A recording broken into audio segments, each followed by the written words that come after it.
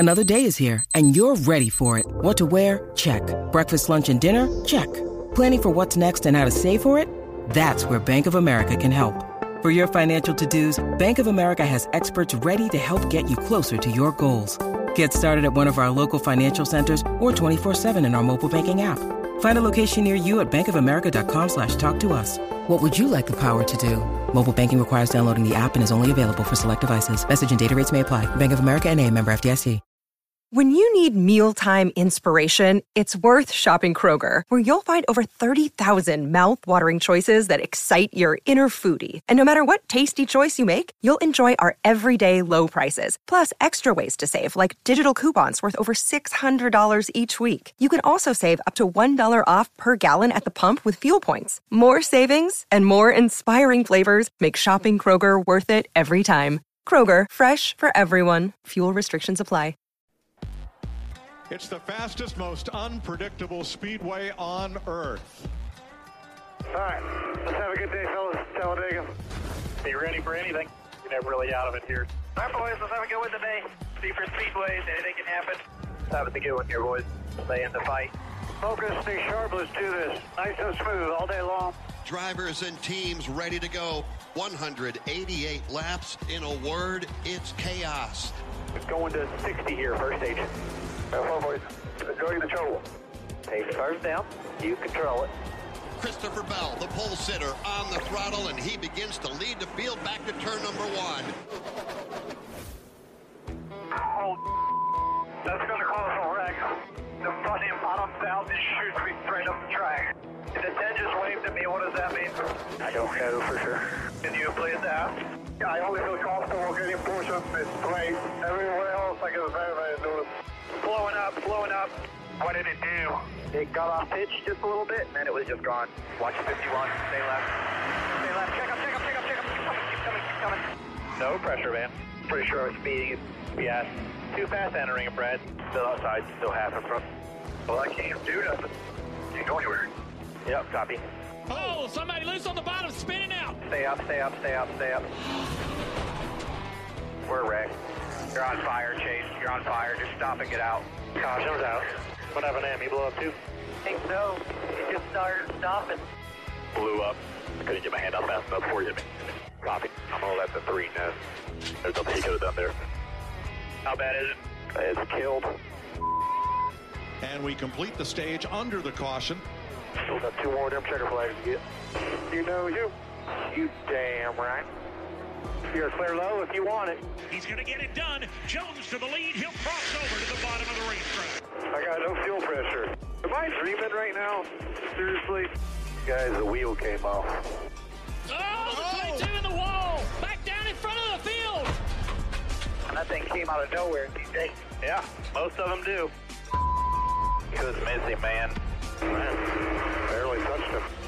Right front, coming apart. Fiberglass all inside of the cockpit. We're back to green. You guys are connected better than the top. Got a wreck behind you, and we will get a caution. Car in the wall, Cody Ware. He's correct, good.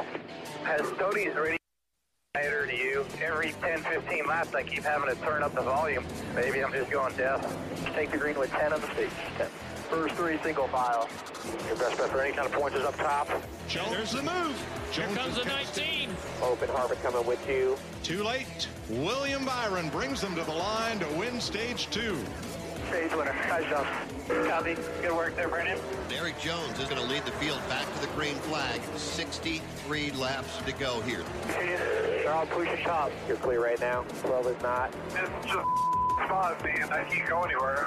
Every time. Every time. Wasn't expecting the move by Ross Chastain to get underneath him. How soon until people start hitting? Within about the next 8 laps. Hitting this time. Get your brakes right. 30 laps to go. Here come a herd of Mustangs to pit road. We gotta come. I feel RPM drop. Trouble on the front straightaway. Christopher Bell gets turned. 18 just turned us. That's fine. We'll get a caution later. So here's your lead pack. Denny Hamlin leading Kyle Larson, Eric Jones. I need a confirmation of one of those 2 behind me. If I go, they go. Yeah. 23 is gonna start to get antsy. Yeah, that's fine. Had a few guys up front that didn't put enough fuel in. Up front, we've got a battle for the lead. 43 is coming away from here. They're up there with him, no help. 15 to go, 1-5. We got to save here. We got to save. I got to keep my track position if you want me to win. Push hard as a... One's coming to you here. Big push from the 31. He'll come to you. All right, lock in focus here. So I got a feeling the 1 will roll with us, the 31 will roll with us. Right now, your best friends are where you find them. 43 to the lead. Denny in trouble, falling back. Hit him this time. Must be out of gas. White flag, one more time here. The one's with you. Big push coming. Here comes the big energy. One back, gonna have to block. Does it go to the outside? Gonna have to. Here he goes. Middle.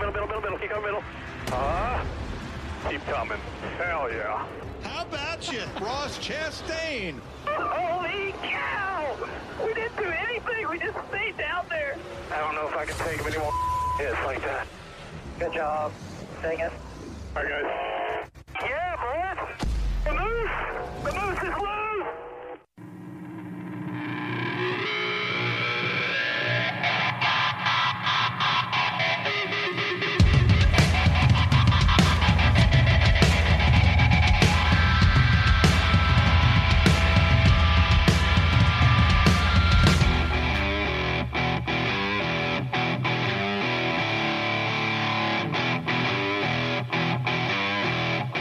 Welcome to Track Smack here on TrackSmackRadio.com. Dawn Hall here with you once again for another jam-packed edition of Track Smack Radio. Of course, with me as always, Mike Hague from RacedaySA.com. Mike, how you doing after Dega? I'm doing great. I had a great weekend in Houston for the drag races. I got a chance to see the Talladega races past week, a couple days later, but I was able to relax and just watch it and take all the sights and sounds in. And man, what a weekend in Talladega. Wow, that last lap, Dawn, it was just amazing how it all turned out. Everything most of us love about the super speedway races is just, you always know that last lap, something's going to happen. It's usually the person that's out front doesn't win the race. It's crazy. It's fun. The whole race was fun. Once again, this new car came and showed what it does on the super speedway tracks, which after what we had been seeing on the short tracks, it was nice to see it again in all of its glory back on the super speedway. But we go back to a small track again this week when we go to the Monster Mile. We go try to take on Miles the Monster there and at Dover. Yeah, and this is going to be the first race on an all-concrete track with this car. Yeah. So that's going to be interesting to see how that shakes out. Well, lots to talk about, Mike. We've got lots of audio and stuff from, like you said, a jam-packed weekend of Talladega. We've got an IndyCar preview coming up. Mike was in Houston for the final NHRA race, Spring Nationals there in Houston. Mike's got all kinds of audio that he was able to be a part of, actually, as well. Yeah. They're repping Race Day SA and Track Smack Radio at the same time. That's right. Doing a little bit of double time work there, but that's okay. I enjoyed it, and I wish you could have been there to see it, because it was a great way to cap off a great history of that track. And we'll get into it a little bit later, but wow, what a weekend it was in Baytown. I'm excited to hear your audio and hear all of the stories about it, but back to let's recap Talladega, and you heard it there at the end of Radioactive, which of course is courtesy of NASCAR on Fox and Fox Sports. You can see the Radioactives. You can go on YouTube and find them all on the Fox Sports pages and the NASCAR on Fox page as well. But the moose was loose. Ross Chastain, again, second win of the season now there for Trackhouse Racing, and pretty much now, solidifies himself as legit championship contender for this season. So I'm excited. I am too, Dawn. I'm so happy for him, and this small team that's, come up very quickly all of a sudden and they're making a statement this year. And they even talked about that in the press conference after the race. But how about him and how about this race? One thing before we get into talking about, hearing from the drivers and stuff like this, there were only 6 cautions in this race. Yeah. 28 laps. And then the last lap, it went down to the last lap, which it normally does. But normally we have mass carnage at the end of the race where sometimes it takes 2 or 3 attempts, in the overtime. But we had the impressive thing that I was looking at with the stats, besides the few cautions we had, 41 lead changes among 16 drivers. That's awesome.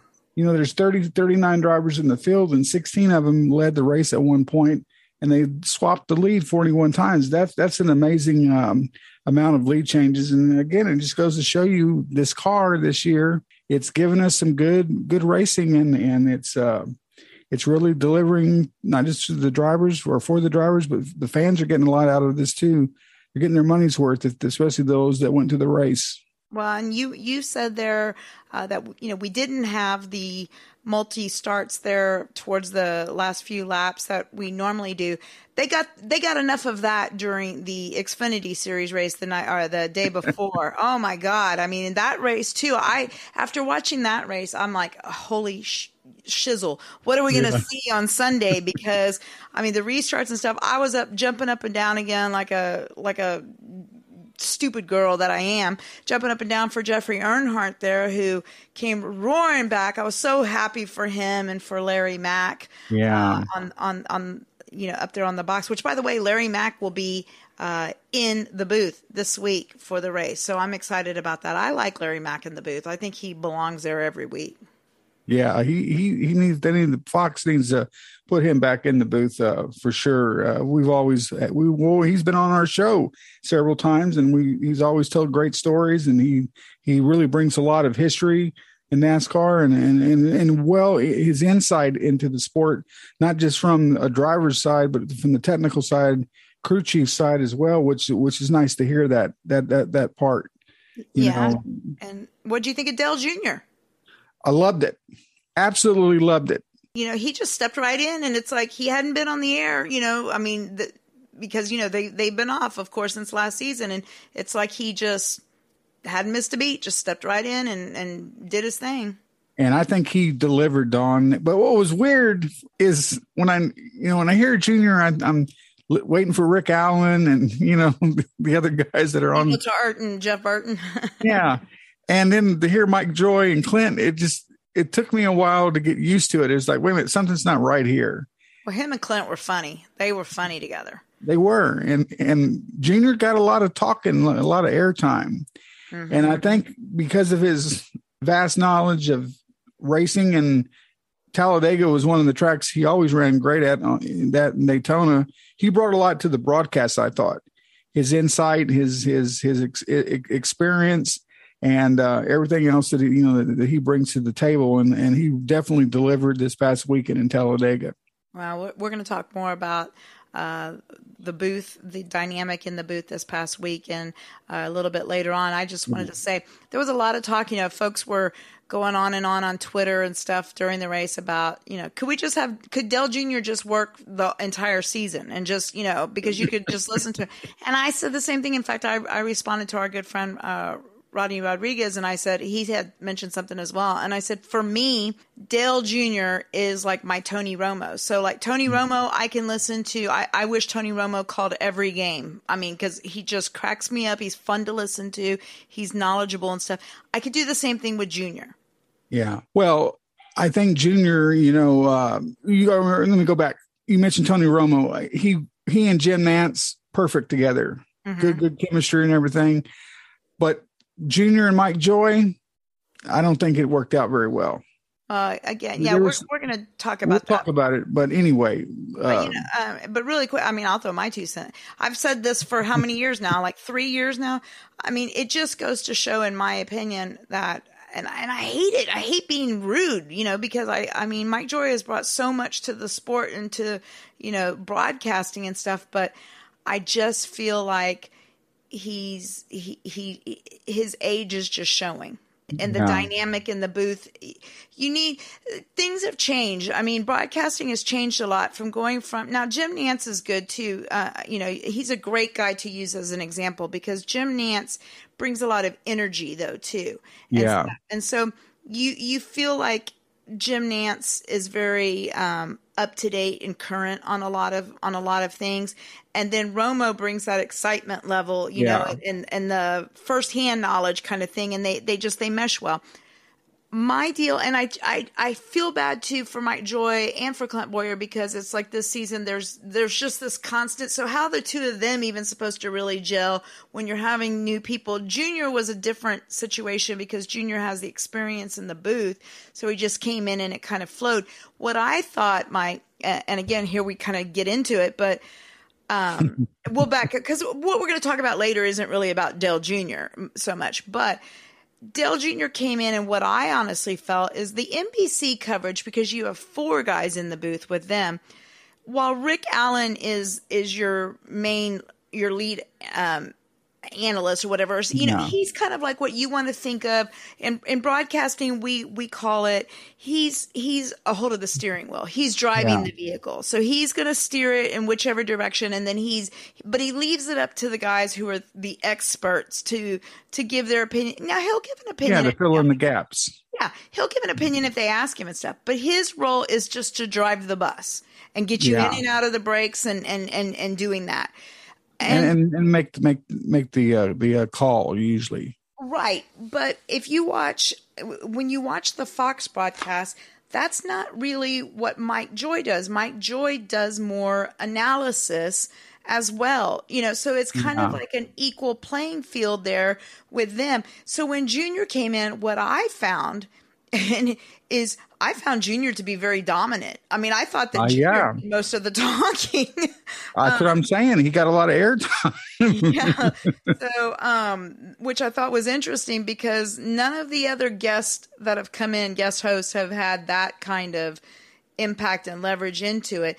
Now, I don't know if it's just because, and the other thing too is NBC's coverage now, and a lot of people don't like this part of NBC's coverage, is, you know, you get that excitement level. So you get Letarte going, and you get Jeff Burton going, and you get Dale, and it's like 3 schoolgirls in there because the vibe, like you and I talk about it all the time. Like it's high pitch, and they're, you know, they just get excited and stuff. And then you got to get Rick out, and then Rick Allen gets excited too, which a lot of people don't like. But you know, Rick gets excited as well. But like they'll talk over each other, but it's almost like it's okay because, in a way, it's weird because I feel like there's people there that are listening to Steve Letarte. There's people there that are listening to Dale Jr. And there's people. So it's like you just pick out who you want to hear. You know what I mean? But this one with the Fox thing, it was just weird. I just felt like it was the Dale Earnhardt Jr. show. And occasionally Clint would, you know, join in and throw something out. Or it was the Clint and Dale Jr. show, I should say. But Dale was the lead person. And I think that's good for Clint because I think Clint needs that. You know, he hasn't been doing it as long as Junior has. So it was good for him, but it was not good for Mike Joy, in my opinion. No, not at all. Because he just kind of fell to the wayside. But again, we'll talk about all of that. But let's go back to the race, the situations there. I mean, Mike, we had some guys that were leading the race. Kyle Larson was up there for a while leading the race. You know, Kyle Busch was running up front. You had Bubba Wallace, who, you know, I mean, him and Christopher Bell, who won stages. Freaking Kyle Busch takes out his teammate, takes out Christopher Bell on pit road. I mean, that was just crazy. Kyle Busch, if you heard in the Radioactive, he's taking shots at Cody Ware. So obviously that's who Cody Ware was talking about the week before, probably about who he's sick of bullying him. Because then you heard Kyle Busch taking a shot on, is it just me or is Cody Ware's radio really quiet right now? I almost have to turn it up. I'm like, there he goes in prick mode, you know. But that, like you said, that final lap, and Ross Chastain had the best call there on the Radioactive. He said it. All he did was stay low. They were just riding around low, and he just ended up being in the right place at the right time and avoided the carnage and took it on in there for the win. He sure did. And then Austin Dillon finished second. Kyle Busch, which you mentioned, Dawn, he ends up with a 3rd place finish. Kyle Larson was 4th. I'm going to give the top 10 here real quick. Martin Truex Jr. was 5th. Eric Jones, who was leading the race there toward the end, ends up in 6th place. I really thought he was going to be the one that was going to get the win. I was hoping. Yeah. But what a good finish for him and a good run, Sunday. Chase Elliott was 7th. Michael McDowell finished 8th. Good finish for him. Alex Bowman was 9th, and Harvick rounds out the top 10, Don. Well, Mike, so with a couple of names that you just said, I'm going to throw this out, especially for any more super speedway races, but I'm going to start looking at these guys, I think, for the 1.5 miles too, just because of the way that this track is running. But Eric Jones has proven himself in this car to be a contender on the bigger tracks. Michael McDowell has had great runs on these bigger tracks this season and in this car. And Austin Dillon, I mean, another one, quiet, but been there in several of these races. Because wasn't he up front there too, like at Atlanta or somewhere? So, I mean, those are guys that are running really, really well. And yeah, I immediately texted Pilo after Felipe Lopez, our friend Felipe Lopez, after the race. I was like, damn it, so close again there for Petty. I mean, almost getting that win. But yeah, exciting. Yeah, I was going to say we're going to hear from Eric Jones in a minute, but what I want to say real quick before I forget, Don, believe it or not, he's 17th in points right now, one position out of the top 16, and he, a win could get him in the playoffs, and he's right there, and that's better than he has had it in a long time, where he stands right now. So I'm excited with the program they put together so far this year. They're doing well. Now, is Ross Chastain the only 2-time winner so far, or is it him and Bowman? Byron. Byron's got 2 wins. Byron has 2. Okay. Yeah. Okay. So, and still Chase Elliott with none. Correct. And if you want me to, I'll just give you the quick rundown on the point standings. Yeah, let's do that. So after how many races do we have now? 10 races so far this season. Chase Elliott leads the point standings, Don. He has yet to get a win, but he's out front. Ryan Blaney is 2nd in the point standings. Then we have William Byron. Kyle Busch is 4th. Alex Bowman's 5th. Joey Logano's 6th. Kyle Larson is 7th. Truex is 8th. Ross Chastain with 2 wins now is 9th. Eric Almirola, here's another guy who's been kind of quiet, but finishes strong each week. Eric's in 10th. Kevin Harvick has moved up to 11th. Chase Briscoe is 12th. Austin Dillon is 13th. Christopher Bell is 14th. Tyler Reddick is 15th. Austin Cindric is 16th. And then I mentioned Eric Jones is 1 spot out of the top 16 in the 17th spot there. And then behind him is Kurt Busch, Daniel Suarez, and Chris Buescher to round out the top 20, and Bubba Wallace is 21st. So there's a whole bunch of drivers within striking distance to get into the playoffs. And, we're 10 races in. We still have quite a few more to go, but it's time for some guys to start making some moves if they want to get in. Yeah, and you mentioned Bubba. It was a shame he was running up front quite a bit. I know. And, got caught there. Got caught up with Kurt. Yeah. His own teammate. But, yeah, they both ended up in the wall. Yeah. And he hit hard. Well, knocked his wind out of it. Yeah. Yeah, he was having breathing issues and everything, so. Wow.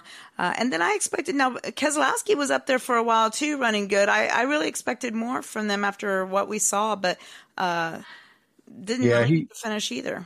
He finished all the way down in 29th position. So, no, I'm sorry, that's the point standings. Yeah, he's way back there. Yeah, where is Keselowski? 23rd. Yeah, well, almost just bad.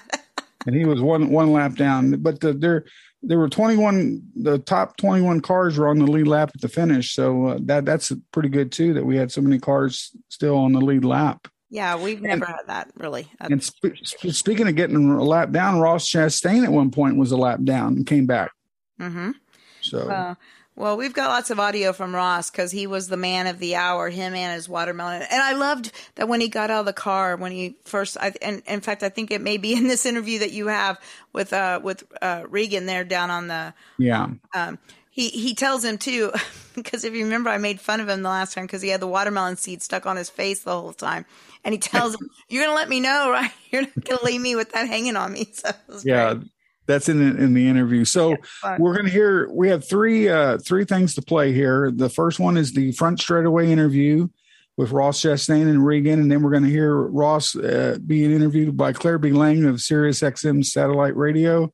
And then we're going to hear from Ross in the media center talking about the car, that this car that he won with was the same car that he won with at COTA. So here's Ross Chastain on the front straightaway. Here we go. Ross Chastain with his patented watermelon celebration.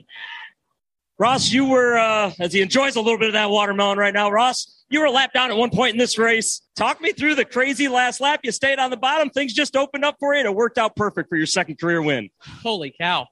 I'm always the one going to the top too early and making the mistake. And there at the end, it was like 8 to go. And I was like, I'm not going up there again. I did that a couple times today. And I was like, I'll just ride in the bottom. If it works, like, I'm not going to lose the race for us. I'll just let them. And this Moose fraternity, almost 1 million Moose members across the world and the country. I know there's some out here at Talladega to win with the Moose on board. They've been with me for a few years now and supported me everywhere I've went. And I have no idea. They kept going up, and they just kept moving out of the way. You come to Trackhouse Racing this season. Could you ever imagine this amount of success this early on in your tenure here? No, Regan, are you kidding me? You know me. I've wrecked myself so many times and gotten into it with guys. I probably got watermelon seeds. Well, this is a true seedless. Am I good? Would you tell me this time? I would definitely tell you this time.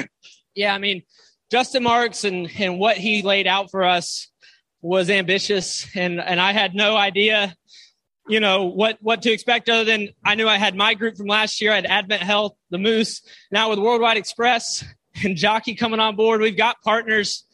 They're believing in us. We started the year with a lot of races open. We're almost full now. And it's because of the vision of Justin Marks. Pitbull Armando, we won, dude! I saw the top coming, and I made that mistake earlier, and Harvick split me to the bottom. He went to the bottom, and then later I made the block to get the push to lead the outside lane.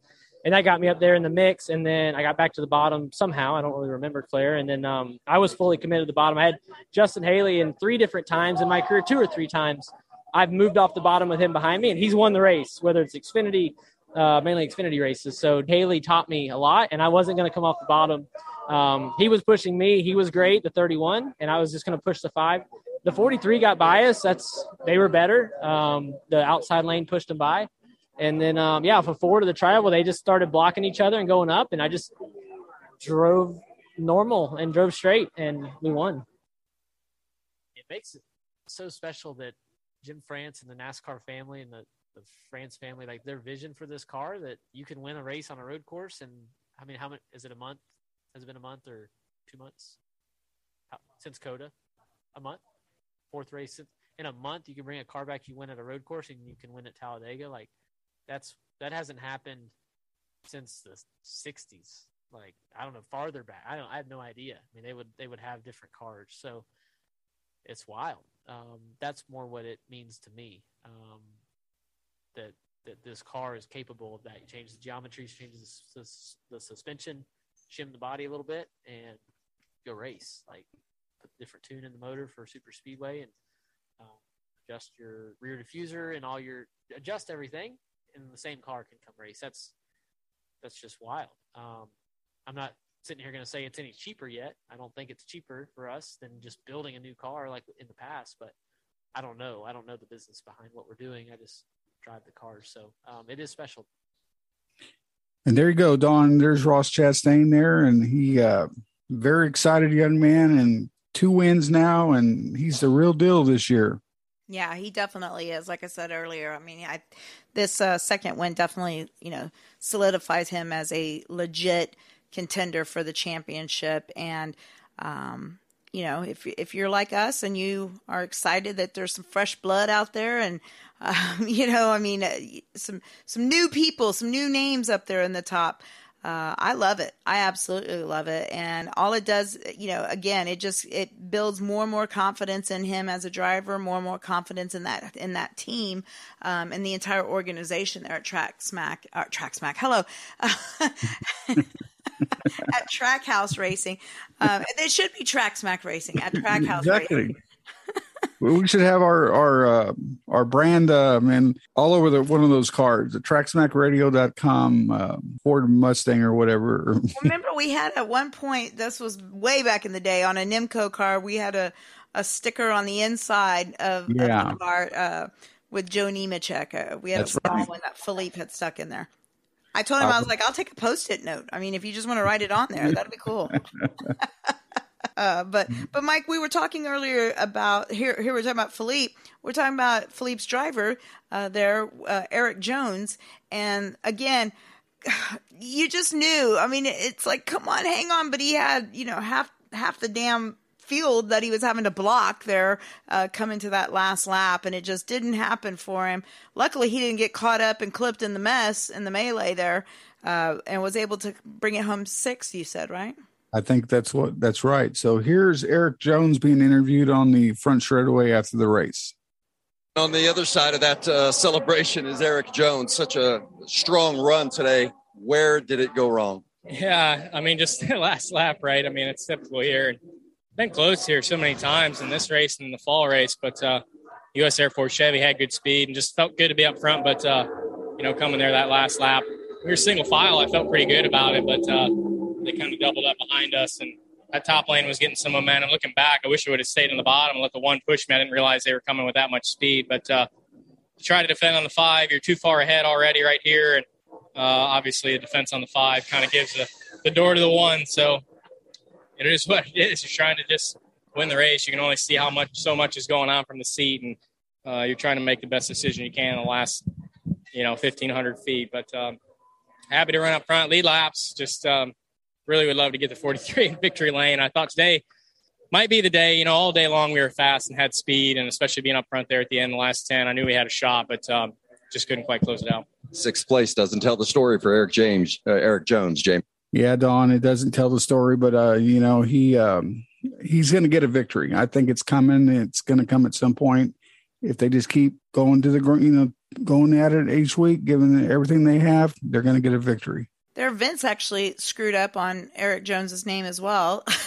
And that was like the theme of Talladega's race is no one seemed to be able to get Eric Jones the credit because it was, and by no one, it was Mike Joy.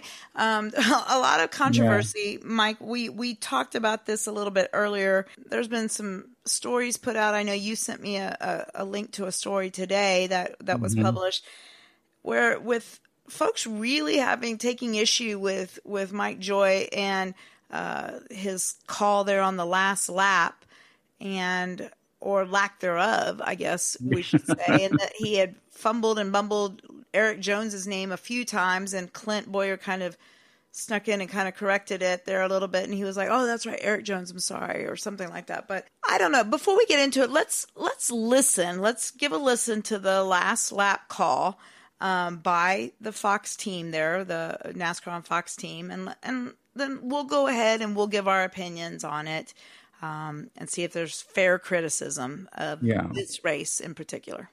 All right, Don. And by the way, all the audio that you're hearing today is all courtesy of Fox and NASCAR. So here's the last lap. Here we go. Chase Elliott trying to get the outside together, but they are all jumbled up. The inside lane prevails right now. There goes Denny. Must be out of gas. Coming to 2-0. Big time blocks coming, Dale. No outside line. So what do these guys do? The runs won't be as strong. They'll be easier to block. But how do you form it? Who forms it? Lap car? Using a lap car as a pig, creating that momentum. Far out. Quarter off with no runs for anybody just yet. 6 Chevys, 2 Toyotas, and then back to Almirola's Ford in 9th.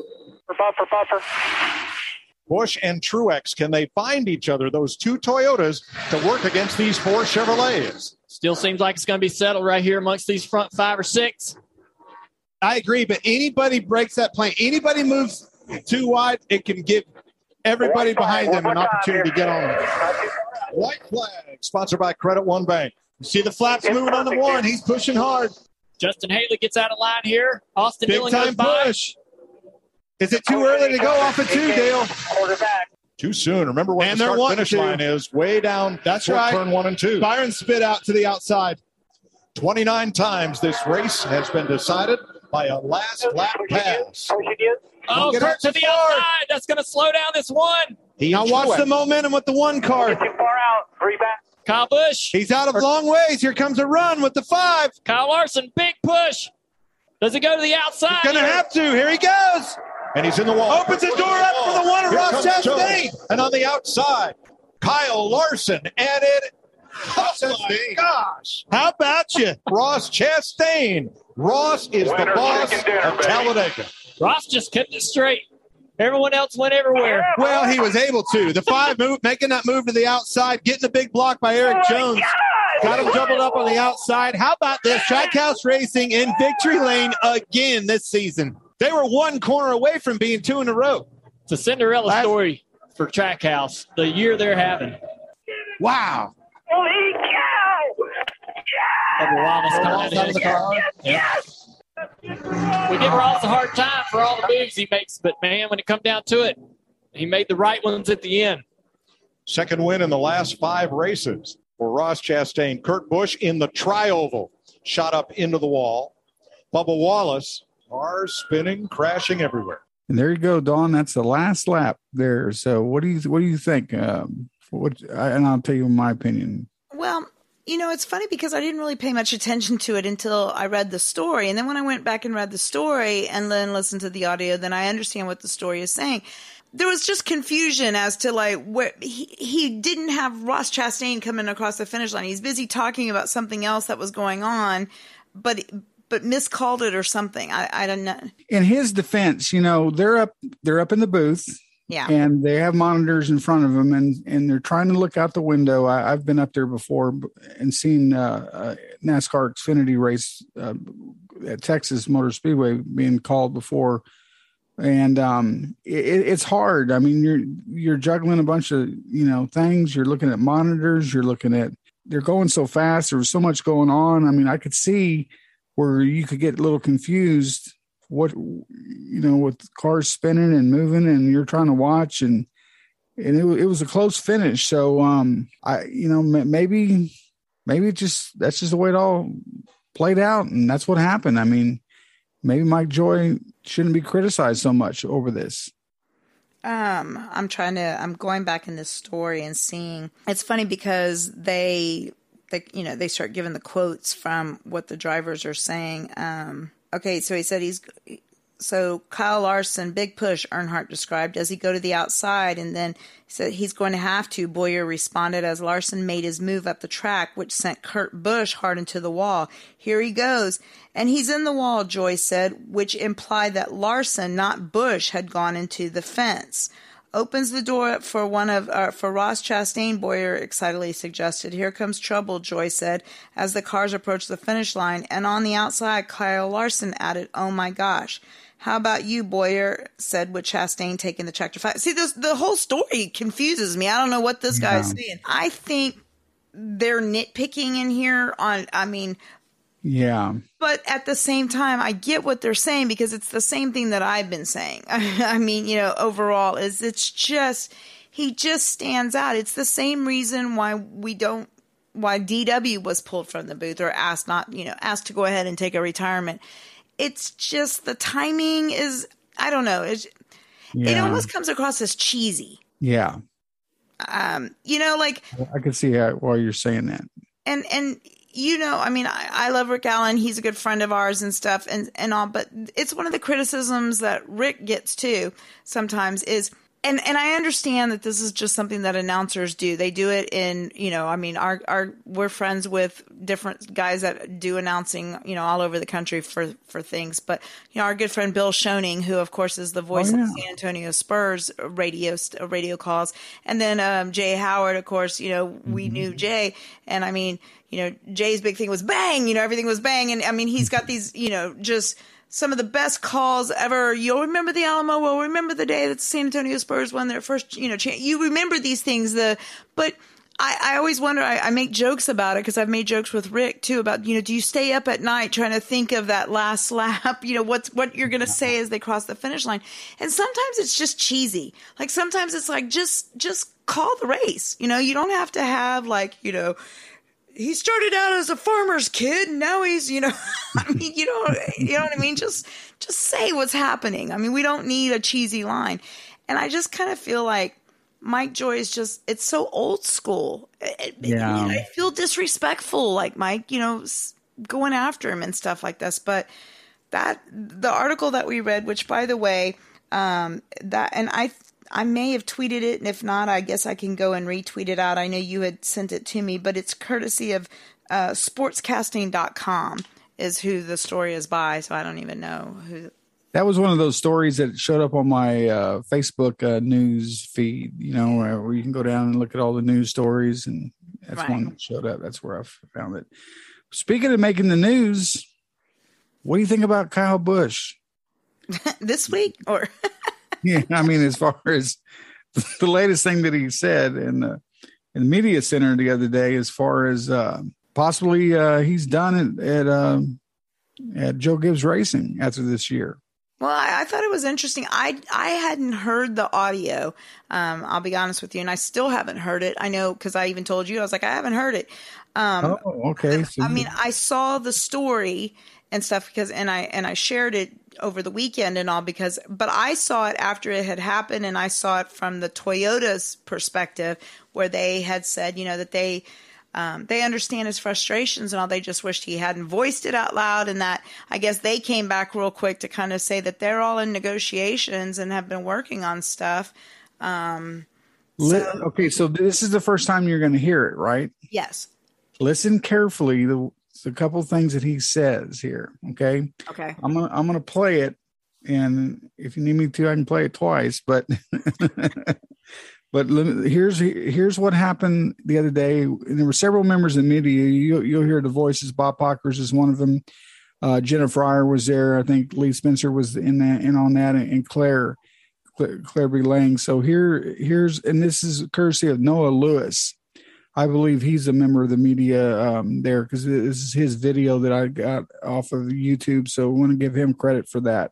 Okay. So but others had the same video, but this is the one that we're using. So I'm calling it Ask Joe Gibbs. Okay. So here we go. Do you have any sort of time frame for when you want your plans to be decided for next year? Yesterday. You're getting antsy about it? I'm not getting antsy about it. If it happens, it happens. If it don't, it don't. Goodbye. So goodbye is an option? Ask Joe Gibbs. Have you been knocking on his door about it? Not my problem. Is it their problem then, right? Got to sell it. If you don't sell it, then nothing to sell or nothing to have. So it's all about the sponsor. Correct. Mm-hmm. That's got to be frustrating, though, in this day and age. Yeah. Truck Series is probably 95% kids with money. Mm-hmm. Do you feel that if you don't get anything from Gibbs, that there'll be somebody else out there that? Probably not. Well, they're not going to let you go. They'll figure out something, won't they? Ask Joe Gibbs. So would you retire rather than leave JGR? Really? I mean, what are we doing? You just said to Bob, probably not. So I just want to clarify that. I don't want that to be mistaken. I would say I lost my ride. Old Trickle once said. If you're on the outside looking at a silly season and you don't end up with a ride for next year, is there another series you would entertain running? No, I'll probably be Brexton Bush's truck driver. Wow. Well, okay, first of all, I have to go back. Well, I was going to say maybe I need to watch the video because Kyle's body language is always everything, and the stupid faces that he makes. Well, he made several. I can already pick it up, like, just because this is his normal. This is Kurt's new. Why I keep insulting Kurt like that? This is Kyle's new. This is his new interview style. It's the one word answers. It's yeah, I mean, dripping with sarcasm and stuff. But that and can I just ask, why is everybody always such assholes to Jenna Fryer? I don't know. I mean, other than the fact that I feel like she hits hard. I mean, she asks hard questions. She's not afraid. She's not afraid to ask. But I mean, in all fairness, and I'm going to sound like I'm attacking Claire, which I'm not, but I mean, seriously, Claire, they're not going to let you go, are they? I mean, obviously he doesn't know because they haven't got him a sponsor yet. And does that mean maybe that they have another driver in mind that they possibly have a sponsor for and nothing's just been said? Or, I mean, they're not working as hard, I don't know. But I mean, he was like, what are we doing here? And what I heard from that is I'm like, okay, well, first of all, you started the conversation, Mr. You took it there. So now you're getting pissed because they're just trying to clarify because they're going to put a story out. But, Dawn, I really think that Kyle's done at Joe Gibbs Racing. I think the Ty Gibbs, the grandson's going to move into the ride next year. And I think they've already got sponsors lined up. He's had a hell of a season so far in the Xfinity Series. I don't think he's done yet. And I think Joe Gibbs is done with Kyle. I think they're going to part ways. Well, I wouldn't be surprised. I think it was – I don't think it was M&M's pulling out of the sponsorship deal just because they were tired of – or they were ready to move on from racing and stuff. No, especially not with NASCAR with this new car and stuff. I think M&M's was tired of the antics. Every time Kyle does something, it always comes back to fans and stuff start questioning, M&M. Because again, that's an advertisement or an advertising thing that is really geared towards a young audience as well. Yeah. And so and a positive audience, a positive message for kids and stuff with candy and stuff. Yeah. Eat candy and get fat. It's fun. Yeah. Let your teeth rot. That's awesome. Yeah. But I don't think he's the person to rep the company anymore. Yeah. Well, I don't know. Let me tell you, and he is not the only one, Mike. I mean, there is something going on with a few drivers at JGR and and Toyota Racing.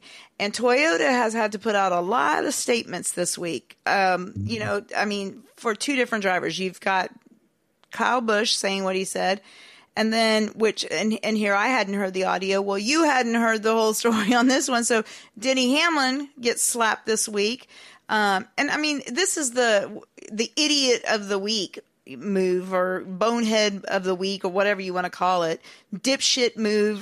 The dipshit move of the week. That's what we need to do. Courtesy of Denny Hamlin. Remember when Jeff Gordon who was it that he called a dipshit? That was great.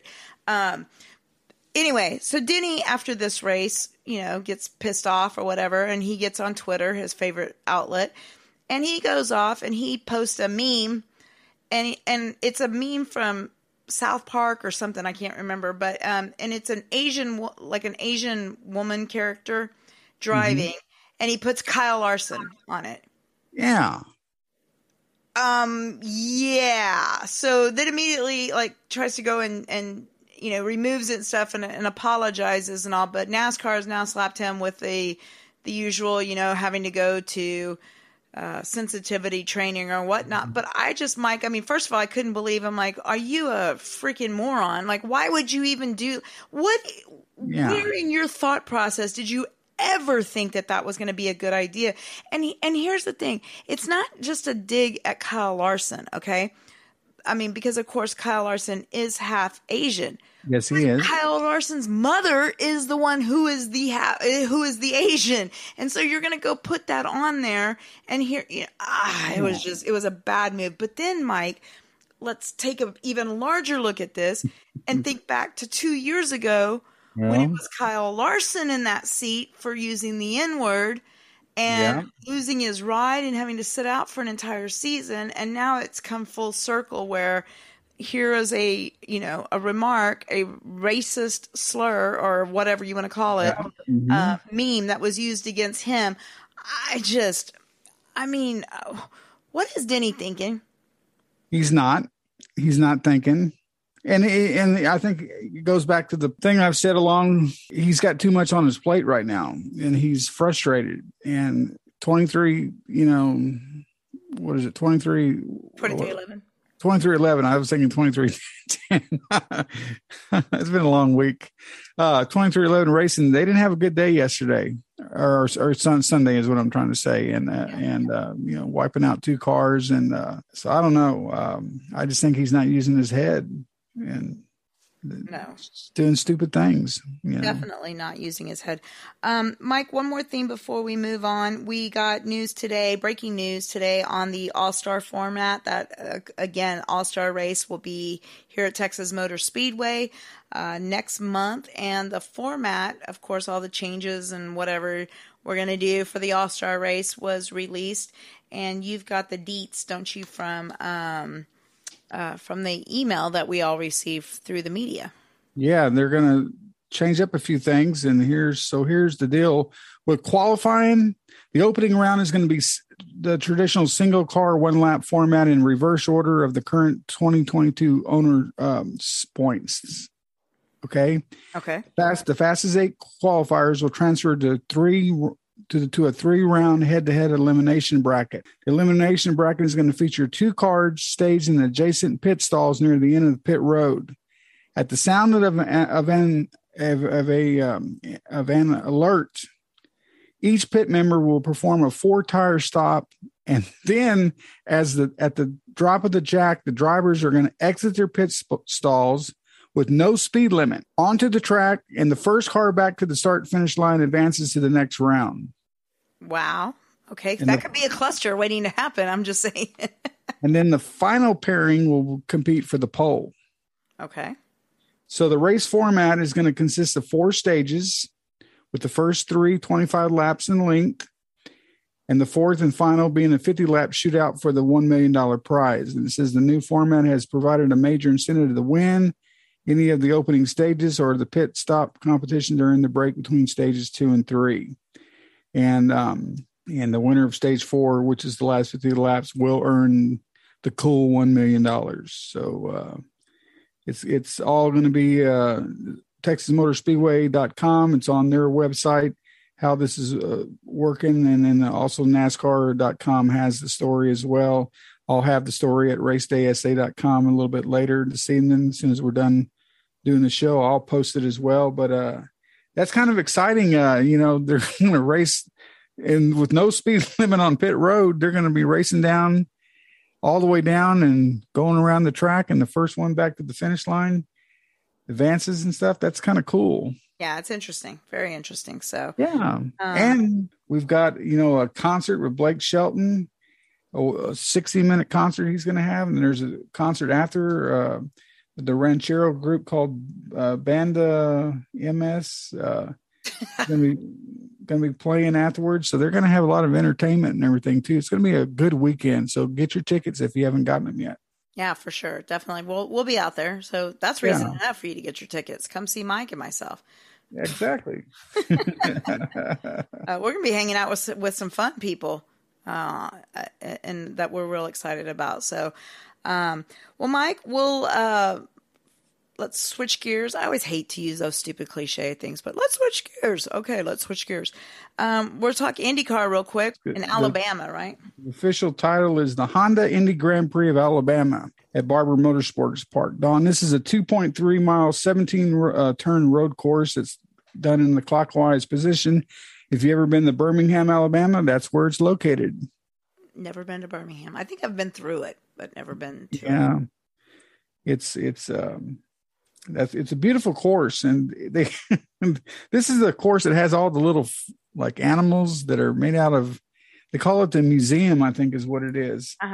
And they have like big spiders and that are made out of like, I don't know if it's fiberglass or what, but it's kind of weird. I'll have to look into it, and maybe next week we can talk about it. Okay, yeah. How all that got started. Right now, it just sounds like you're hallucinating on mushrooms or something and talking. Yeah. Well, the first time I saw it, I was wondering if I was hallucinating. Cars going by, and you see this big, gigantic spider that's out in the woods and stuff. It's weird. Crazy, but I think they call that the museum or some weird name like that. Anyway, we'll figure it out. But anyway, the race is Sunday, and we have 3 drivers we're going to hear from today. And if you want me to, I'll just play all 3 of them here. Sounds like a plan. Graham Rahal is up first, and then Jack Harvey, and then Christian Lundgaard. All 3 of these drivers are doing pretty well this season. Just one note on Graham real quick. He and his wife, Courtney Force, announced the other day that they're going to have little baby number 2 coming in September. So I guess she's really done racing for a while, huh? Yeah, she's done. I don't think she's coming back to Funny Car actually, but we'll talk about that. But her sister did well this weekend, but we'll come back to that too. But so anyway, here up first is Graham Rahal, and then again Jack Harvey and Christian Lundgaard. So here we go. I'm excited to go back to Alabama. Barber's always a track I've had a great love for and had a lot of success at. So for me, I think it's a good opportunity to go and turn our season around, or certainly be able to get a win. We as a team have been very competitive there before as well. Last year, we did not qualify well at all, any of us. There was no pace for Takuma and myself. However, in the race, we had pretty good pace. We were able to go from 18th up to 7th as a finishing position, challenging with Ericsson and Bourdais most of the race. So it was great to have a good result. But, we're excited for the opportunity ahead of us. And, hopefully we can make it happen. Like I said, this season could use a bit of a boost. Barber, of course, the beginning of May, leads into the Indy Grand Prix, leads into the 500. It's an important time for us to get momentum going in the right direction. Alabama is a very high-speed track in many areas. I feel like turn 8, 9 is always kind of blind and challenging on the corner entry there. But clearly at the end of the back straight, 12, 13, up 14, 15, 16, like that area is, it takes a lot of guts and courage to get through it and push yourself hard. Hopefully we can get our cars better and be more competitive there this year. As I said, our race pace was good last year, but we need to qualify up front to be able to get a win, and we're certainly going to try to do so. So I actually enjoy everything about Barber. It's a really, really fun track to drive. I think my favourite sequence is probably turn 7, 8, 9 when you get by the museum. That whole section, you have to ride the curbs quite aggressively, but it's obviously quite quick on the way in. I don't know, just really enjoy the whole track, honestly. Hopeful optimism, really. I know the season hasn't exactly got off to the way that we all hoped it might. That being said, going to a road course is obviously my bread and butter, coming from Europe, and we've had good success there from Indy Lights, also in IndyCar. So I think at this point we just want to get our season going on the path that we really want to. Barber's a good weekend to do that. So honestly, right now I think we go in there with positivity and optimism that we're going to have a great weekend. I know the results haven't been what we all collectively hoped they might. That being said, I'm really enjoying my time with everybody at RLL and with Hy-Vee. And to be honest, it's just a matter of time before those results come together. And I think the thing that it's not an excuse, not trying to make it one, but we did one day of practice in Sebring before we even got the season started. And then once you're in the thick of the season, you just go. You don't really have time to try little bits and bobs. So I'm really encouraged about where we can go. Obviously, now the hard work is making sure we get ourselves on the right path again and head the way we want to and get the end results. But I think the way everyone is working together is a really good one. We've just got to find those few bits that are missing, put them together, have a successful weekend. But I think the thing that I would say to the public as well is it's not just an effort level. It's not like everybody can just keep trying harder. And sadly, we're just in that classic. We just need to figure out how we work smarter because there is no more effort to be put in. And I'm really proud of everybody for how, they are digging deep and still trying to help us get the results. But in reality, it's 3 races. We're not 10 races in, still struggling. The first 3 are very tough tracks to go to. So I think that's why everybody is encouraged about going to Barber. It's a track that, we've all been to. I think we've all had good success there. And really is a good time for us to unite and get good results. The Honda Indy GP of Alabama is obviously the first time I ever drove an IndyCar on. It was well exciting. I had the opportunity to do it, and it's the reason why I'm here today. So I'm sure going back there will bring back some memories. I'm sure we'll have a good weekend. I have more experience at that track than I have at any other track that we're racing on this year. So I'm going to give it everything. I'm looking forward and hoping we can enjoy it. For me, it's more personally about improving the package we have and keep delivering. We haven't quite done that so far, so I'm sure coming to a track that we know, that I know as well, our total package can already be better from the get-go. So I think it's building from where we left off last year, which was pretty decent, I would say, considering it was the first time in the car. So yeah, Alabama. Here we go. My favorite, I'd say, corners of the track will probably be the fast left-right, because I love elevation. I'm now new to this oval thing that we do here in America with the banked corners, and I think this is a bit the same sensation you get just on a road course with kind of the elevation going down, going up with the compression at the bottom. We've got that at one track in Europe, which is Spa, and that's just the best corner in Europe. So we got one here, and I think that's my favorite corner around Alabama. And Don, once again, the race will be on Sunday. It's going to be on NBC on the big networks at noon. And there's 6 drivers in the race: Joseph Newgarden, Will Power, Alex Palou, Takuma Sato, Simon Pagenaud, and Elio Castroneves, who've all won before at this track. Joseph Newgarden has won 3 times, Will Power twice, and the other guys have one win each. So a lot of experience with these guys. I suspect that probably one of those guys will probably get the victory, unless Scott McLaughlin can get back in victory lane. But I think it's going to be a good race. It is a road course, and it's 90 miles, 207 laps, and so I'm excited to see the IndyCar Series back on the track again this week. Yeah. Wow. I went and read a little bit real quick while we were listening. I was reading about and saw the pictures. So yeah, there's like lions, tigers, and bears or something, and then the spider, and then there's giant ants, and I don't know, and then they supposedly have the largest motorcycle museum, according to the Guinness Book of World Records there. And then it's just weird. Like I was reading about the seating and stuff there. Like they don't have spectator seats like along the start finish line and stuff. It's like on the back stretch somewhere is where the spectator seats are. And there's a couple of VIP areas, but they say it's also referred to as the Augusta National of Motorsports or something. The ground there is like amazing. Oh, it's beautiful. It's green and very landscape, very nice landscaping, and just a beautiful place. I've had a few race car drivers tell me that are in the road racing and stuff that it's a fabulous course to take your sports car out on, and apparently they do a lot of sports car racing there. And I've never been, but one of these days, if I ever get over to Birmingham, I'd like to go take a tour of it. I'd like to actually see an IndyCar race there. So maybe I can get over there one year and check out one of the races and check out this track. Yeah, definitely. It sounds like an interesting place. So. Well, want to talk about NHRA now? Yeah, I know you've been chomping at the bit. So tell us about your weekend and how everything went. Oh man, it couldn't have gone any better, Dawn. The last race, ever at for the 35th and final NHRA Spring Nationals was held there at Houston Raceway, and from the Friday night, the qualifying sessions, the temperatures, it was cool.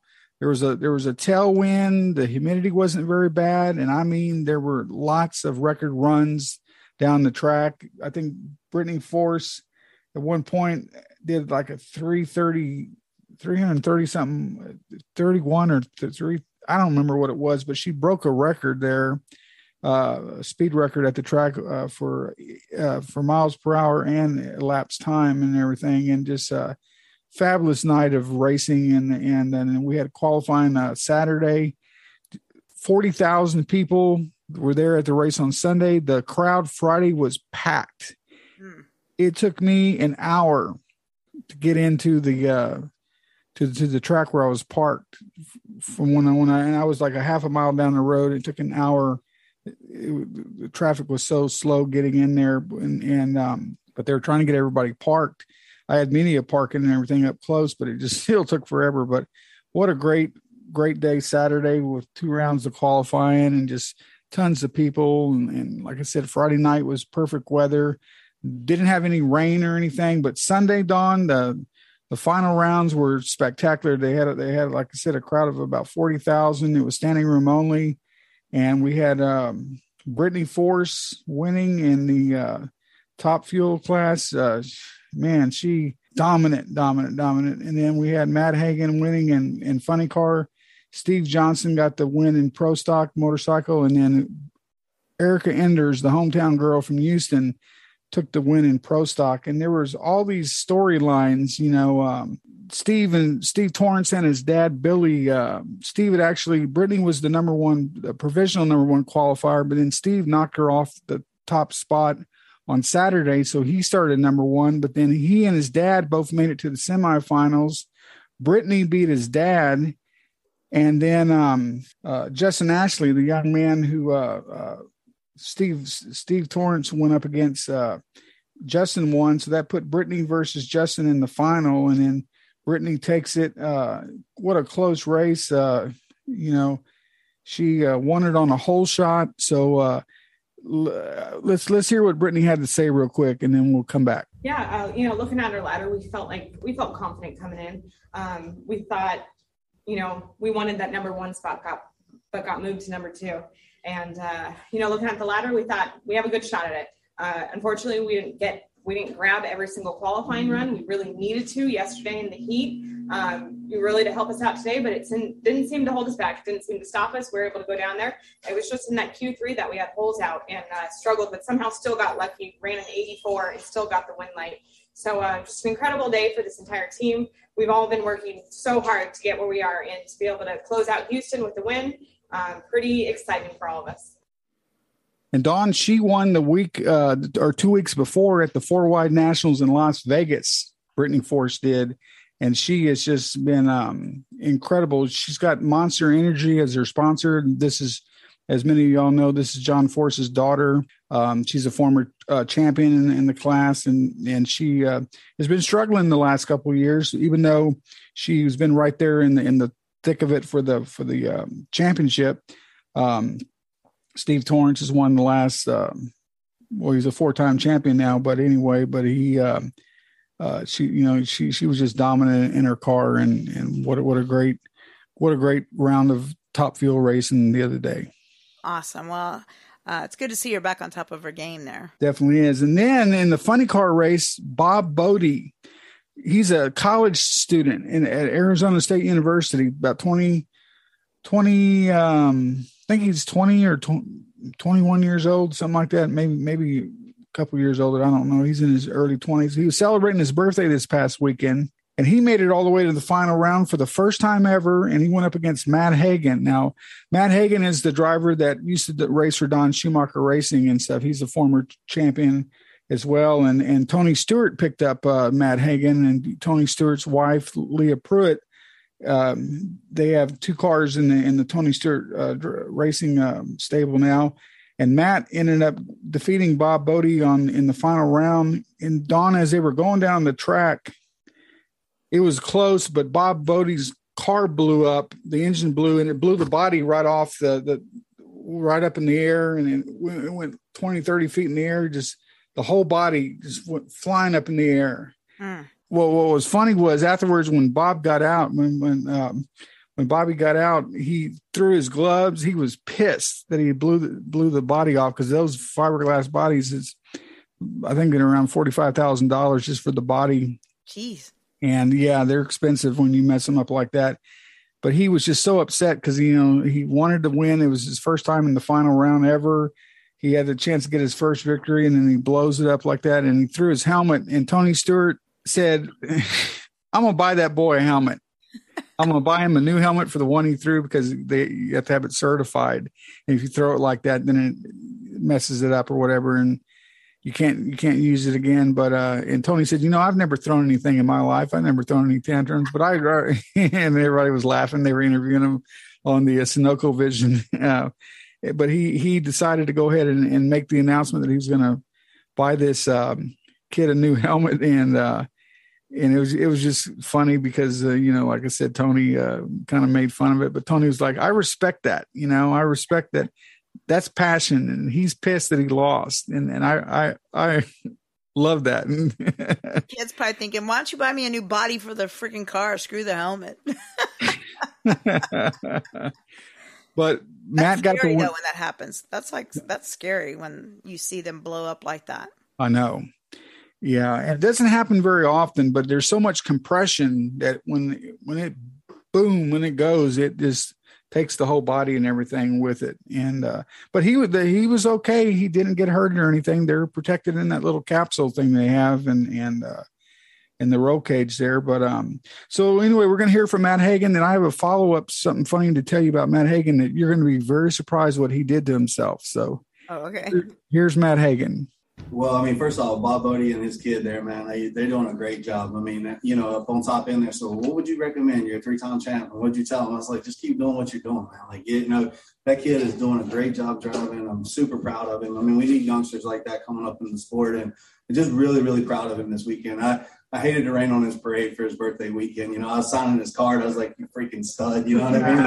On his birthday card and stuff. But, I mean, that's just drag racing, though, man. I'm here to do a job, and that's what I'm supposed to do is turn wind lights on, and that's what I get paid to do, But, for Dickie Venables and his entire, family to be here, and his dad passing, and Dickie, Dick Venables being such a huge, huge part of Dickie and what he has done in his career, and just, them working together with Tobler and all those people, like to have that, inspiration from his dad, and to have him be such a big part of drag racing. And this race means so much to me because I won my first race here. This is in 2010. I got in on a pedal job or number 14. I pedaled pretty much every round and won in the final on a pedal job. And to close it out here with a win, and to be able to honor and commemorate Dickie and his dad and his entire family being here is super, super special. I mean, it's a sad thing, but we're going to end on a really, really good note.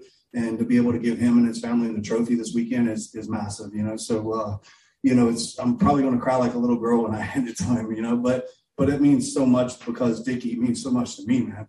And it's just cool that this is his life, man, and this is what he's given. And he doesn't have kids, he doesn't have family. This is it, and to be able to come out here with a win, is huge. And like his sisters and all that stuff be here, it's massive, So we got it done. So I'm happy about that. So I'm gonna cry in the shower later, what you guys can't see, you know what I mean? But no, it's just a good weekend, and I'm excited that our car's running well.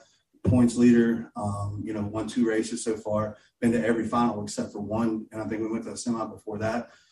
You're just making a statement this year, man. I mean, there's a lot of heavy hitters. We got through a lot of heavy hitters today, and there was no easy runs today. I mean, and you look at Bodie, it's like, man, it's his birthday weekend. He's probably gonna pull something out of his ass. You know what I mean? Like, that's just how stuff happens. And so all in all, it's just a really, really great weekend. And Dawn, Dickie Venables is Matt Hagan's crew chief there, and they were referring to Dickie's dad, and great guy and great family and everything. But what I want you to do real quick, and anybody listening, do the same thing as well. Go to Instagram, and Dawn, while I'm getting the audio set up here for the next one, go to Matt Hagan, and after the HAGAN, do _FC. If you can pull up his Instagram page.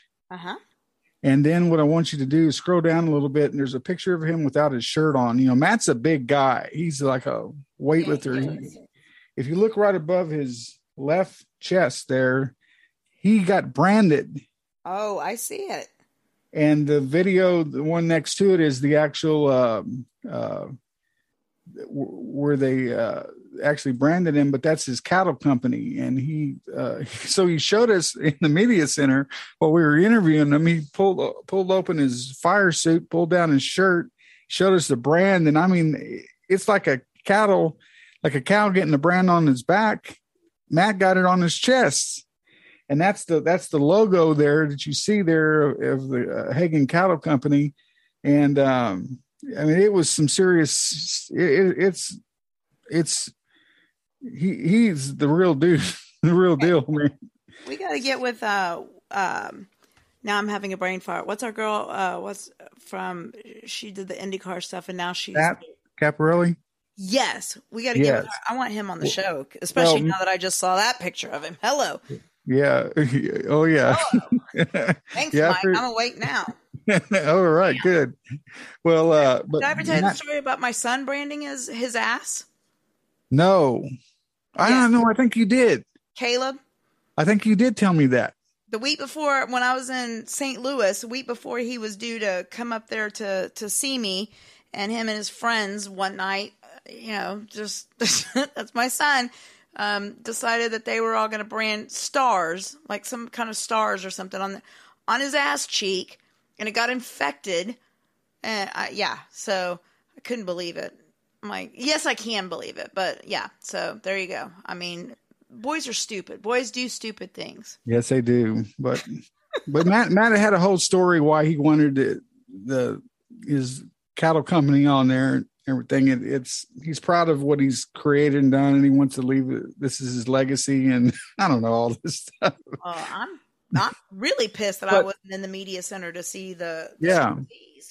Well, but Matt likes to go on podcasts, and so I've been told by his PR people that anytime we want him, we can get him on the show. So we'll get him on the show here. I'll get that arranged and everything. Yes, because and too bad that y'all don't get to see the video, but I might have to save that. You watch. I guarantee you, Mike, I'm gonna embarrass you because I'm gonna tell him I was not there in Houston to see this, so I need to see it. I don't believe it till I see it. You got to go in October at the Texas Motorplex at the fall race. Is he short or is he No, he's big. He's about as tall as I am. He's like a Hulk, man. I mean, he lifts weights and he's a big dude. He looks big, and he in that picture. He has a farm. I think it's in Virginia, and they have cows and several hundred acres and. Well, see, we need to get him on before I go to Virginia because I gotta make friends with this dude now. Well, he's one to make friends. He's one on your side. Well, but anyway, really quick, can I ask you really quick? Speaking of like one of our friends in NHRA, did the whole like Louisiana turn out for? Yeah, Antron had AB had a huge turnout of people. His people came and his friends and family and he didn't do very well. I think he got knocked out first or second round, but he's his own car owner now and he's doing his own team this year, not racing with Don Schumacher. So Antron's struggling a little bit, but he'll get it together. But I saw him crawfish and party. Yeah. But he had a good time. But Dawn, the talk of the weekend was Erica Enders because this is the gal, is the winningest driver, female driver in pro stock history. Mm-hmm. She grew up in Houston. Her and her sister Courtney raced junior dragsters at the age of 8. Her dad raced, and then they had a Disney movie made called Right on Track that kind of featured their story growing up. And Courtney is, you talk about sisterly love. A lot of siblings get jealous of one another for when one does something, that the other can't do, or one surpasses the other, in racing or whatever, but not this situation. Courtney decided years ago that she was just going to not race anymore, let her sister race, and she's going to support her sister. And those two are like this. I mean, they are so close. And so I got a chance to talk to them, and I've been following them. And Courtney handles all of Erica's PR and everything. And if you go to her Facebook page, Erica Ender Racing, they do something called the britches check before the race, and they go around and check everybody on the race team. They're all wearing red underwear or black underwear, the team colors, and they show it and stuff, and it's funny. And then they do a Facebook Live. Oh, okay, yeah, but it has a really cool name, doesn't it? Oh, that's the Drive That Bitch Back. Yeah. That's where I'm getting ready to go to, and in just a second. After Erica wins, they drive that bitch back to the pit, the car, and Erica gets in the car, and Courtney gets in the car with her and films it. Mm-hmm. And they're revving it and driving it and everything. And like I said, on their Facebook page, on Erica Enders Facebook page, Erica Enders Racing, I think is how it is. They show the one from Houston driving it back, and that's what it's called. And they have a hashtag, DTTB or whatever.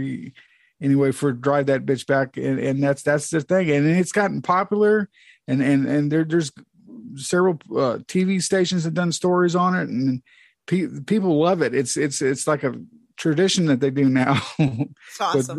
But Erica got the win, and she was racing Camry Carusco, a young 24-year-old up-and-coming racer. It went down to the wire in the last race, and so we had an all-female final in the drag race. But here's Erica in the media center talking about her win, and then I got a chance to ask her and Courtney some questions. So here's Erica Enders on Sunday.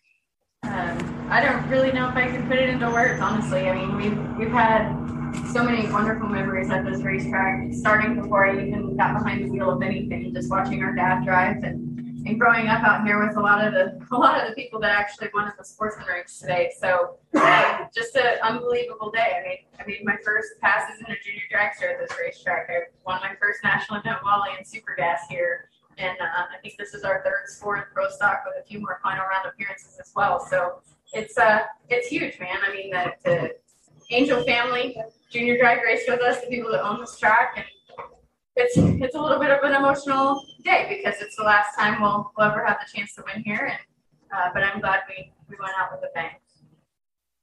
And Dawn, going out with the bang, that's what they wanted. Their focus this weekend, we've got to win this race. We have to win this race. Of any of the races we've won, this is the one to get because, it's just so important being their last race ever at this track and then this is their home track. I mean, it was intense. Yeah. And when they pulled up both cars up to the starting line, Camry was having trouble with the burnout. And I was thinking, I wonder if she's trying to throw Erica off. Is she really having trouble? Well, I asked Erica some questions here. There's two questions here that I asked, and one of them had to do with the closeness of her sister, the relationship they have. Like I mentioned a while ago, they're very, very close. And so I asked what that meant to have Courtney there as well. So here's what Erica had to say, and then I'm going to play the follow-up with I also talked to Courtney, got Courtney's reaction as well. So I'll play both of them here. Here we go. Erica, Mike Cade with Race Day San Antonio. On the final round there on the starting line, Camry seemed like she had some problems with the burnout. Did you know or realize that she was having problems, or was that a tactic that she used to kind of throw you off? No, you definitely, like, pro stock cars are all about finesse, right? Like the clutch is super tight and heat destroys it. So you definitely don't want to muff the burnout at all. And she fired her car first and pulled in the water. I heard her dragging the clutch through the water, and I'm like, she's in a freaking hurry. So I just do my deal, take my time. So I hear her over there rev it up and just stick the tire and drag the clutch plumb out of it. And so I do my burnout as I'm backing up. I can see my vision. And that's all I am. And I see her muff it again. So, in my head as I'm backing up, I'm just trying to focus on what I'm doing. But I also know that usually if somebody screws it up twice, there might be something wrong. So I'm thinking, well, maybe she doesn't have fourth gear or something. And, she doesn't have the experience to skip over it and roll out and get your burnout without nuking your clutch. So I'm having these thoughts, right? And I just am like, you need to focus on what you're doing. Go up there. Don't do something stupid. Don't give it away because there's a good chance she ain't getting to the finish line. So that was kind of my mindset up there, but I did know what was going on. I'm pretty in tune with what's going on. And when I'm not, my guys are my eyes and they talk to me in my helmet. The second thing I wanted to ask you, you've always talked about what a great support system you have around you with the crew and the team and everything. But there's one person that's been by your side for a long time, and that's your sister, Courtney. How important and how special is it for you to have her by your side each week that you're racing and for all these years and all the things that she does for you? How special is that to have her there with you as a support system? It's probably the most important part of the puzzle, honestly. Family is of the utmost importance. It always has been, and blood's thicker than anything. So, aside from her being like my ultimate hype girl, keeping my thoughts in control, making it positive every single time, and she believes in me even when I don't believe in myself. So all of those aspects help me to be a better driver. But on the personal side of it, like how cool is it to be to have your sister be your best friend, and we played stick and ball sports growing up, and as well as drag racing, and she's a tremendous athlete and a really good race car driver too, but she chose to come with me, and some siblings could have gone the other way and been hateful and jealous and left, and she just gets closer, and I never have to turn around and wonder where she stands. And there you go. Now here's Courtney when I talked to her. I told her I've been here for all of her wins except the very first one, and there's been a very few very, very special ones. They're all special, don't get me wrong, but there's a couple that stick out. And I told her this morning, I said, if we can close this out here, this will be one of those. And I'll tell you, my favorite is 2014 when we won here, because I've never seen a fan base go absolutely bananas like they did there. And we've won Indy. We won the world championship. We won all the things. This was a must do, in my opinion. I've told her a million times her career was poetic, and the racing gods and our God has rewarded those things, and things seem to go storybook for her. And I put all that confidence in her today that the story's been written, and this is our house. I said it on TV earlier. This is our house, and they're going to have to come take it from us. And I'm more confident than her. And I truly, truly believed going into this that there was no way this was ending in any other way. And I got the best seat in the house. I don't care if her seat's in that car. I still choose mine. I couldn't ask for a better life to be on this ride with her. And there you go, Dawn. There's Courtney and Erica Enders, and again, they have a very, very close relationship. Now, one final thing, two final things I want to say. We waited forever for her to come back to the media center, because the other driver that won the race was Steve Johnson. I don't have any audio for him because he rambled too long. We'd be here till midnight. But we waited forever, and Courtney never came. Erica never came in. And finally, Joe Costello, one of the announcers and stuff, he went to look for her. Well, they had to drive that bitch back. So that's what they were doing. So Courtney came in with Erica to the media center, and they apologized and everything. But when we found out that that's what they were doing, we're like, oh, that's fine. You're excused. So, but what a great thing for those two, and what a great thing that they were able to get the victory and close out the track. And it was a storybook ending. I mean, perfect. Yeah. I mean, you talked so much about it for weeks before this event coming up. And so, yeah, it definitely was a great way to cap off that track, I guess, the history of that track, and for Erica herself, just in her repertoire, I should say. Yeah, she's an amazing young lady, and I don't think she's through with racing. I think she's going to win a bunch more, and we got to get her on the show too sometime, because she's a good person to talk to, and she's paid her dues and worked her way up the ladder, and it hasn't been an easy road either. So yeah, no, it definitely hasn't. Well, I'm glad you had a good time, Mike. Yeah. And I enjoyed looking at your stories and stuff, and seeing your pictures and all there from the track. So you even did a farewell selfie tour kind of thing too, with some pictures, and also it was nice. Yeah, just to kind of remember the place, because I got a lot of memories there, and I hate to see these tracks close. Any track, it's sad, and yeah. And but it's just the way it is sometimes. So, but we're going to be at Dover this week with NASCAR.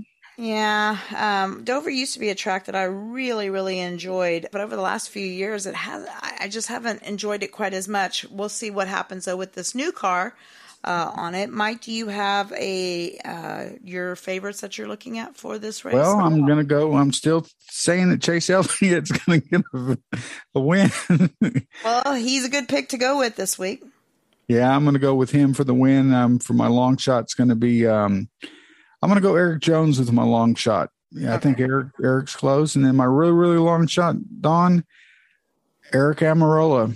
I mean, he's been there, and I'm going to gamble and say Eric and Chase. So there we go. All right. Well, I'm kind of looking at the odds, what odds makers have said for this week. They're going Kyle Larson as who the odds makers are going with, and then William Byron would be the next choice, then Chase Elliott.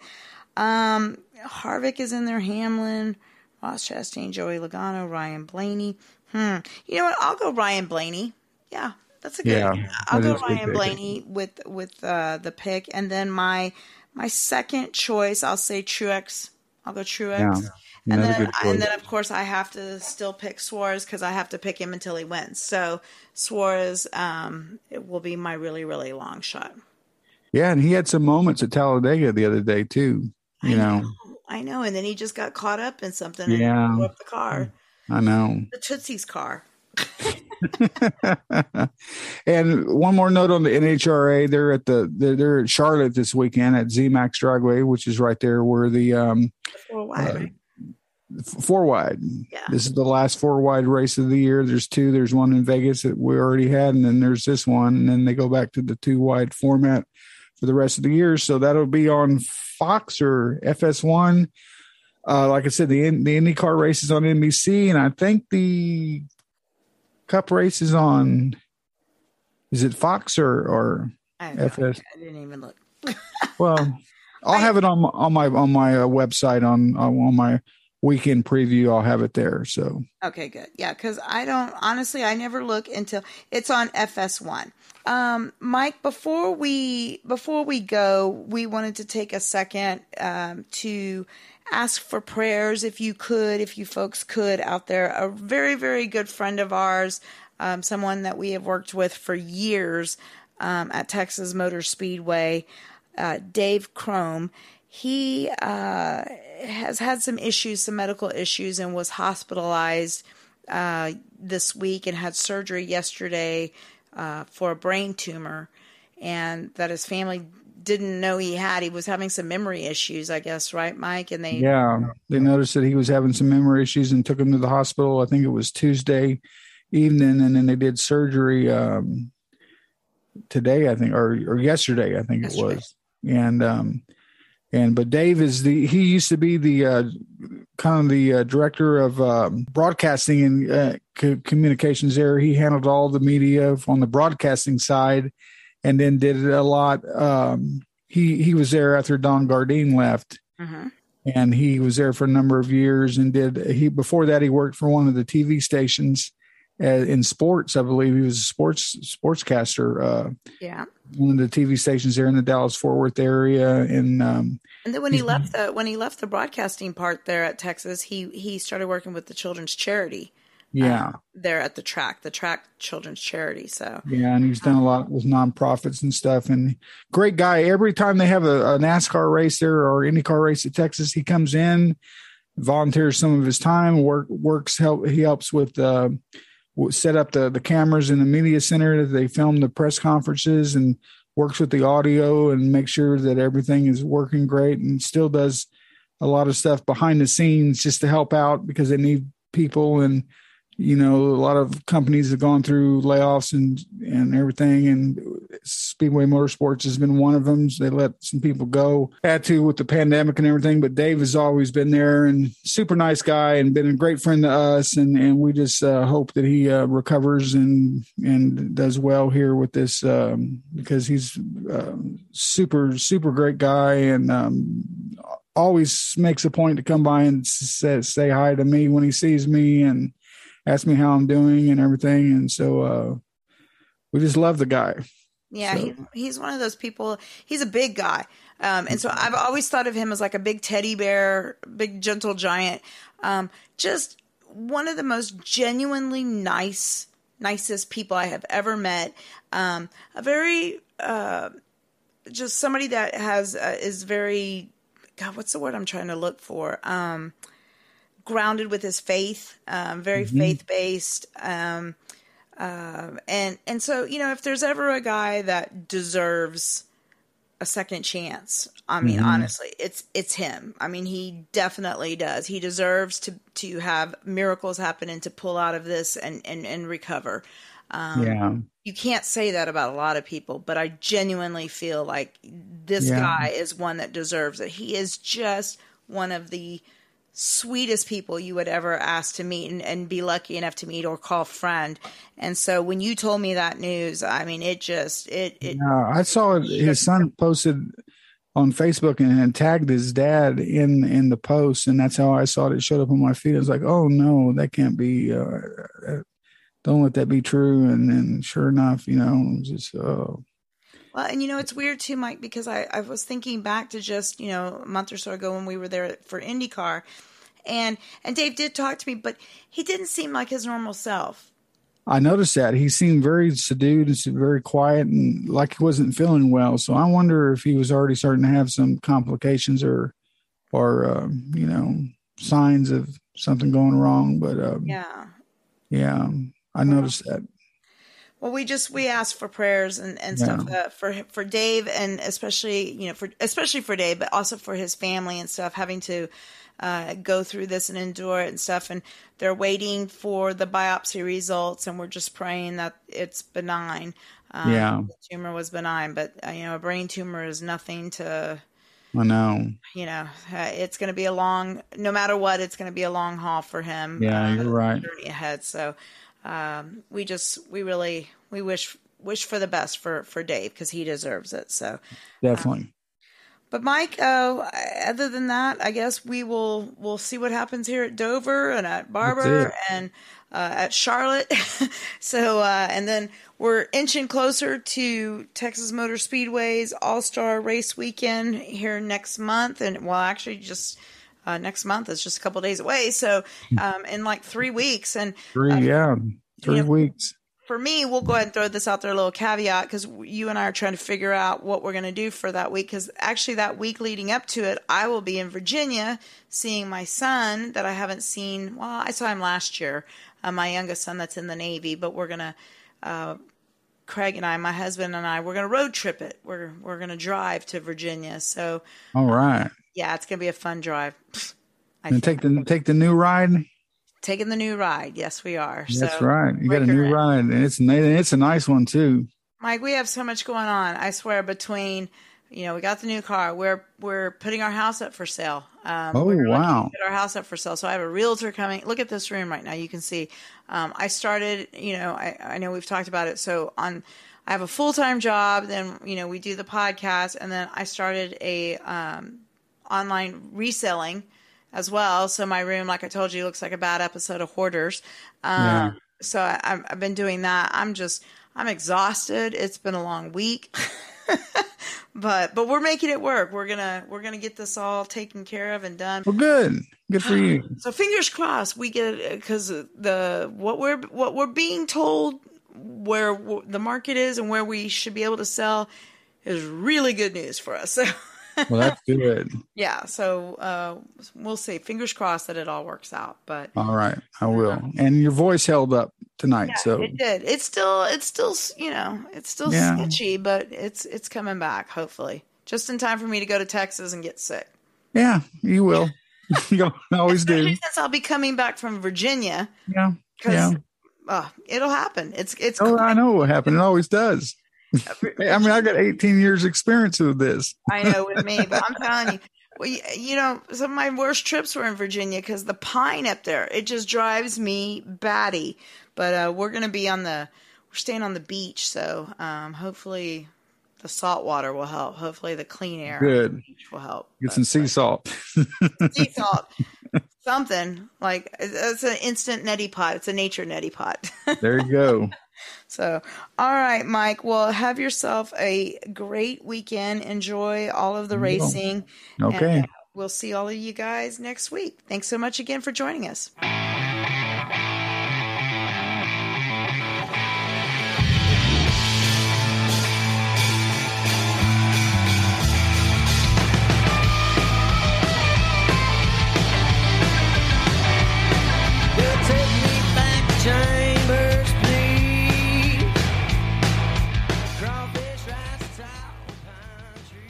Bye. This podcast is a part of the C-Suite Radio Network. For more top business podcasts, visit c-suiteradio.com.